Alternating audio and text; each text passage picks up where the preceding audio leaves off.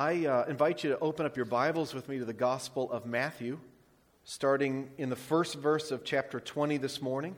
We're slowly making our way to the end of the book. When we were together last in the Gospel of Matthew, the Lord Jesus was putting his hands on some children and blessing them. Remember that? He was also at that time interacting with a rich young man who loved his wealth too much. Jesus told that young man that he needed to drop everything and follow him. But the young man went away without following him. He went away sad because he loved his stuff too much. So then Jesus said that it was hard for a rich man to enter into the kingdom. The disciples were scandalized by that thought. They figured if anybody could get into the kingdom, it was the rich. But Jesus said, no. Many who are first will be last, and many who are last will be first. Counterintuitively, the little children and those humble like them get into the kingdom, but the rich young men who can't let go of their stuff don't get into the kingdom. If you're first, you must lay aside all of that and humble yourself and become last. But those that are last in the world will be moved to the front of the line. Matthew 19:30 said, "Many who are first will be last, and many who are last will be first." Then Jesus tells a story to illustrate his point. We didn't get that far last time. We had to quit. But it's what chapter 20 begins with. And he basically ends his story with an inversion of that same line about the first and the last. We often call this story the parable of the workers in the vineyard. Or you might call it the story of the eccentric employer. I wanted to title today's message, The Great Switcheroo. But in the end, I opted to just go with first and last. Would you pray with me? And then we'll listen to Jesus tell his story and apply it to our hearts. Let's pray. Father, it's been a full morning this morning. Already, lots of thoughts going back and forth. Special people here like Rhett, John, Laura back from the ranch, newcomers and visitors. Reminders of people from long ago that are still a part of us. This message about the abortion clinic being torn down. Praying for our nation. Worshiping Jesus for what he did at the cross. It's been a full morning. And yet there's more to come. We're now looking at your word, and we want to focus in on it. We want to hear this story as Jesus taught it to his disciples and have it hit us like Jesus wanted it to hit his disciples. In such a way as to change us, to form us into the image of Christ, to transform our hearts. Lord, we want to hear from you. Help us to not leave this morning until you've spoken to us. We pray this in Jesus' name. Amen. Jesus was a master storyteller. We've already seen in the Gospel of Matthew how Jesus used parables to teach about the kingdom. Remember chapter 13 of Matthew was full of parable after parable after parable. And there are more parables to come in the next few chapters. We've learned that parables are stories with a shove, right? Jesus isn't just telling a story for the story's sake. He's telling the story to move us in a new direction. Parables are stories with a shove. Jesus tells a story, often with a twisty ending, a kicker at the end to show us ourselves and teach us spiritual truth. Here you are listening to this very interesting story. You're following along, often with a question mark on your face as Jesus tells a story that you wouldn't expect with characters and elements and a plot twist. And then all of a sudden, you realize that the story Jesus is telling is about you. Well, here he does it again. And the point of this story is that in the kingdom of heaven, which is already here in part, but not yet here in its fullness, in the kingdom of heaven, the last will be first, and the first will be last. And you and I have to deal with it. Let's listen to the story. Matthew chapter 20, verse 1. Look at that. For the kingdom of heaven is like the following story. A landowner who went out early in the morning to hire men to work in his vineyard. He agreed to pay them a denarius for the day and sent them into his vineyard. Simple story so far, right? How many characters are there? Well, basically two. A powerful rich landowner and a set of workers that he has hired to work in his vineyard for 1 day. How much has he promised to pay for that day's work? 1 denarius, right? Now this is important. Keep that in mind. 1 denarius. That is apparently the going rate for a day's labor. Heather Dobo, how much do you make in a day? No, I'm just kidding. You don't need to tell us that. How much do you make in a day? These guys got 1 denarius. That was a day's wage. By the way, this parable is not about economics. There are economics in it, but this is not teaching about how much to pay people or how economics is supposed to work. That's not the point of the story at all. By the way, also, the Jews divided the workday up into about 12 hours, especially during the harvest season. So at harvest time, which is probably what this is, that's why you need so many workers, the day started around 6 a.m., which they would call the first hour. We call it 6 a.m., they call it the first hour. Okay? You've had your coffee, you're now sitting around, you're a worker, day worker, you're hoping that you get called. Hey you, come work for me, I'll give you a denarius. Verse 3. About the 3rd hour, so what time is that? About 9 a.m. Good. He went out and saw others standing in the marketplace doing nothing. He told them, "You also go and work in my vineyard, and I will pay you whatever is right." So they went. Now stop there just for a second. Obviously, this guy thinks he needs some more workers. Maybe it was a big job and he wanted to get it done in 1 day.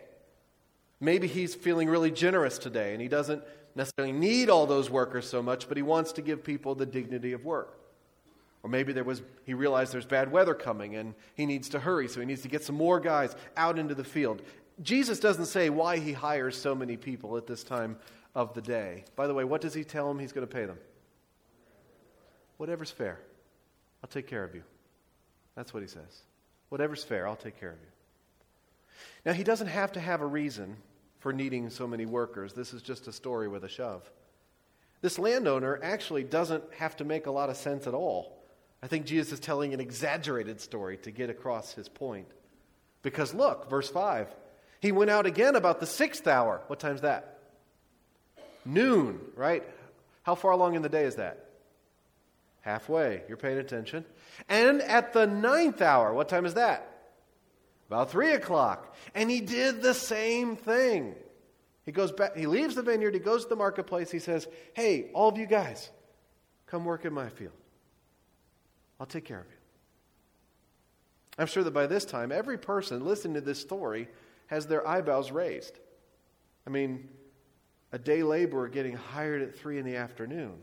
There's only 3 hours left. He did what? Like, he's just cleaning out the marketplace, right? More guys come in. He's cleaning them all out.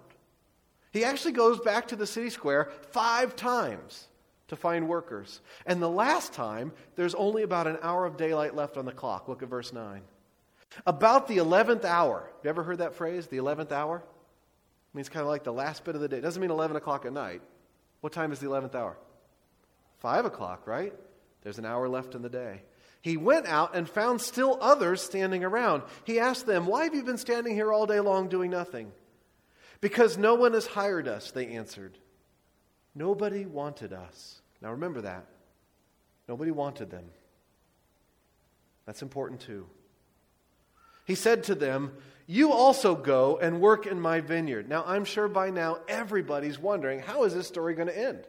Right? He's got everybody's attention. What is this landowner going to do next? This employer is doing stuff that no other employer normally does. Well, it's the end of the day, and since they're day workers, you pay them by the day. It's time to pay them off. Verse 8. When evening came, the owner of the vineyard said to his foreman, "Call the workers and pay them their wages, beginning with the last ones hired and going on to the first." And all of a sudden, we hear those words, right? He had just said last and first earlier, and here's those words in this. I think we're coming to the point. But first, the twist at the end, verse 9. The workers who were hired about the 11th hour, 5 o'clock, almost quitting time, came and each received a denarius. How much had they been promised? Whatever was fair, right? Just something fair. But they received what the first people had been promised at 6 o'clock in the morning. Now everybody's paying attention, right?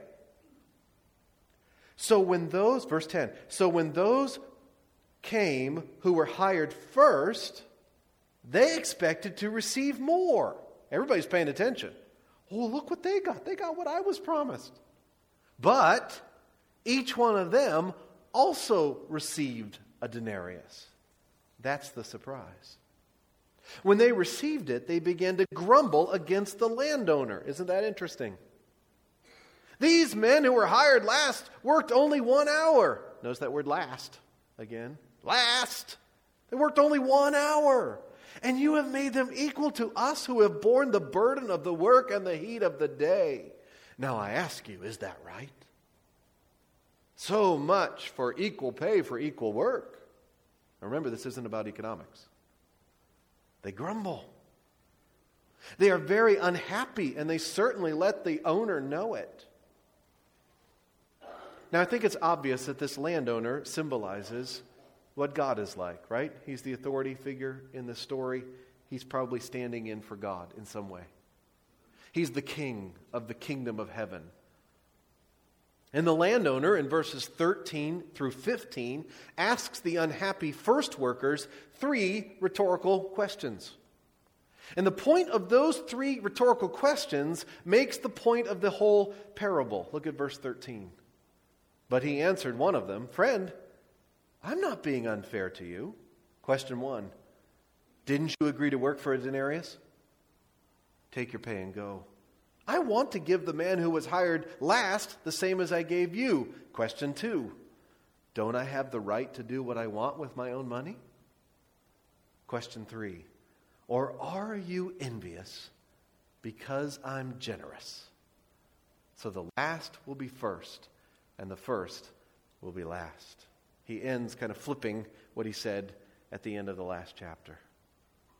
I think there are 2 main points here to this story that we can take home from this parable of the first and the last. The first is that the Lord is perfectly just. The Lord is perfectly just. I love how direct the landowner is to the grumbling worker. Look at verse 13 again. Friend, I am not being unfair to you. Didn't you agree to work for a denarius? So how much did you get? A denarius, right? God is not unfair. God is not unjust. Just like the landowner here, God keeps every single one of his promises. What he said he would do, he did. So we have nothing to grumble about. Friends, you and I have absolutely no legitimate beefs with the Lord. This rules out all grumbling. It rules out all grumbling. He is perfectly just. He keeps every single one of his deals. He will never renege on any of his debts. He is never in the wrong. He never does wrong. He is never unfair. He is perfectly just. And if that was all he was, he would deserve all of our worship. But he's so much more. The Lord is amazingly gracious. The Lord is amazingly gracious. Not only is this landowner not cheating anyone out of their just wages, he wants to do more than he needed to. Look at verse 14 again. Take your pay and go. I want to give the man who was hired last the same as I gave you. In other words, I want to be generous. Then he says, don't I have the right to do what I want with my own money? What's the answer to that? Yes, I guess so, when you put it that way. And then he says, or are you envious? Literally, do you have the evil eye? Do you have the evil eye because I am generous? I am amazingly gracious. I want to give these people more than they deserve. Isn't that okay? You know what he's asking? He's saying, you got a problem with that? That's the kicker right there, isn't it? That's what you didn't expect to come at the end of the story. Jesus says, you got a problem with how gracious I am? You got a problem with how amazingly gracious the kingdom of heaven is? Well, if so, you need to deal with it. Do you ever see somebody walk into church and your first thought is, what are they doing here? I never thought I'd see somebody like them here. If you've never thought that way, good for you. If your heart is always joyful about everybody that you've ever seen come into the kingdom, I'm glad. That's the way our hearts are supposed to be. But for most of us, there's a Pharisee that lives in our hearts. Like the older brother in the parable of the prodigal son, we can find ourselves rip-roaring mad that the Father is generous to those who certainly don't deserve it, who haven't been here from the first, working hard for the Lord and keeping our noses clean. And here they are getting off easy. Meth heads, child abusers, prostitutes, abortionists, illegal immigrants. What if those folks came into our church? What if they began to follow Jesus? Fill in the blank here with the kinds of people whom you might be tempted to feel superior to. Those people. People who don't deserve God's grace. People who came late. People whom nobody wanted. And probably for some pretty good reasons. Well, okay, I mean, it's all right for God to show them grace if He wants, I guess. But shouldn't He give us more if we've been good little boys and girls? Dr. Jesus didn't come to treat the healthy, but the sick. Of course, what we need to realize is that we are all really, really sick. If you don't realize how sick you are, then you think you should be first. But the first shall be last. It's the sick that get the doctor. The last will be first. The Lord is amazingly gracious. And you and I, well, we need to deal with it. How are we doing at treating those whom nobody else wants? We should be the most gracious people ourselves, right?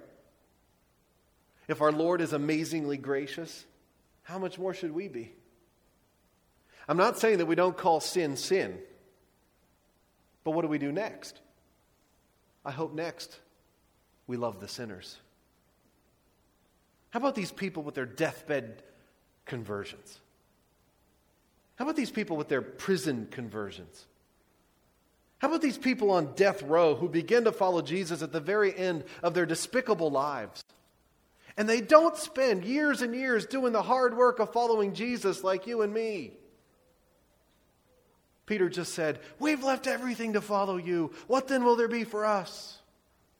And Jesus said, "Oh, Peter, following me is more than worth it, 100 times more than worth it. But don't begrudge my grace to those who are the last to come in." Like the thief on the cross.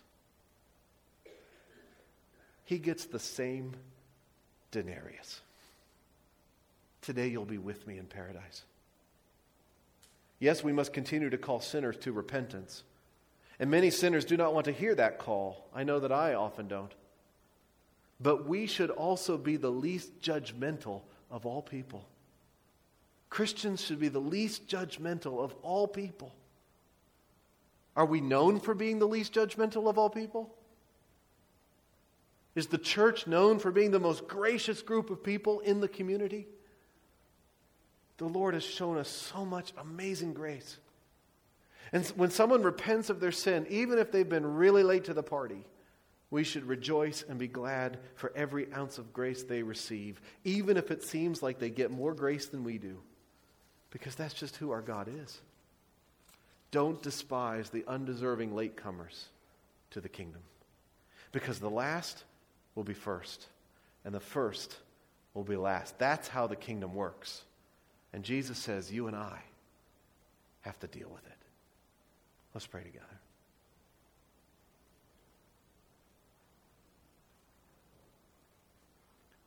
Lord, help us to deal with it.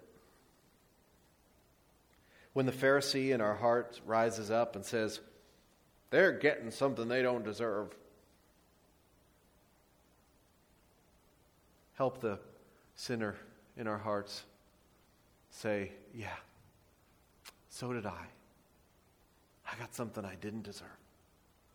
Help us, Lord, to not judge grace against grace, but to be thankful for it all. Thank you, Lord, that Jesus is, that you are perfectly just. There is no injustice in God, no shadow of turning, no imperfection, never doing anything wrong. Oh, you allow wrong to happen. But it's all within your control and your plan to bring justice to the universe. We know that every injustice will be judged, every skill righted, either at the cross or in the eternal judgment. So we have no reason to grumble. Lord, cut off grumbling in our hearts. Help us to see and trust in your perfect judgment. But Lord, help us so much more to be grateful and joyful about the amazing grace that has been given to us in Christ. I pray for anybody here who has never yet seen that amazing grace. They've never realized how scandalous this is. How you love us, even though it's the exact opposite of what we deserve. How Jesus gave his life when we were not worth it. We were the least desirable workers at the end of the day. Nobody wanted. And probably with good reason. That was us. Thank you for what Jesus did when we deserved the exact opposite. I'm glad that you're not just perfectly just, or we would be goners. But instead, you are so gracious. Scandalously gracious. Thank you. Help us, Lord, to love those who seem unlovable, who don't deserve our love at all, but help us to love like Jesus loves. Speaking the truth, calling sin, sin. This is not asking us to coddle sin, but it is asking for us to be as gracious as superhumanly possible through grace. Please work that work in our hearts, Lord. We pray it in Jesus' name.